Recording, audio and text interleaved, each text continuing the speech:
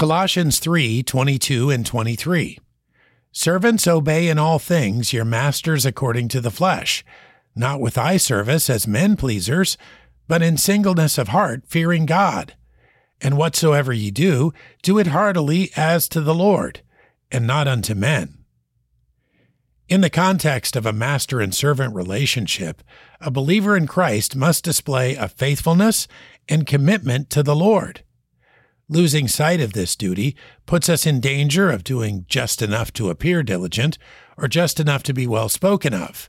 It's really more about how we relate to God than how we relate to others. Masters on earth are worthy of respect, of course, and deserve our best effort, but we serve a higher master.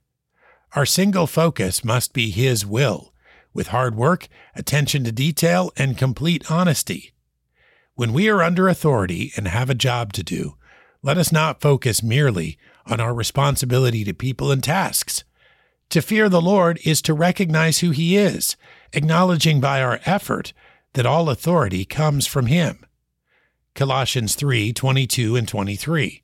Servants, obey in all things your masters according to the flesh, not with eye service as men pleasers, but in singleness of heart, fearing God.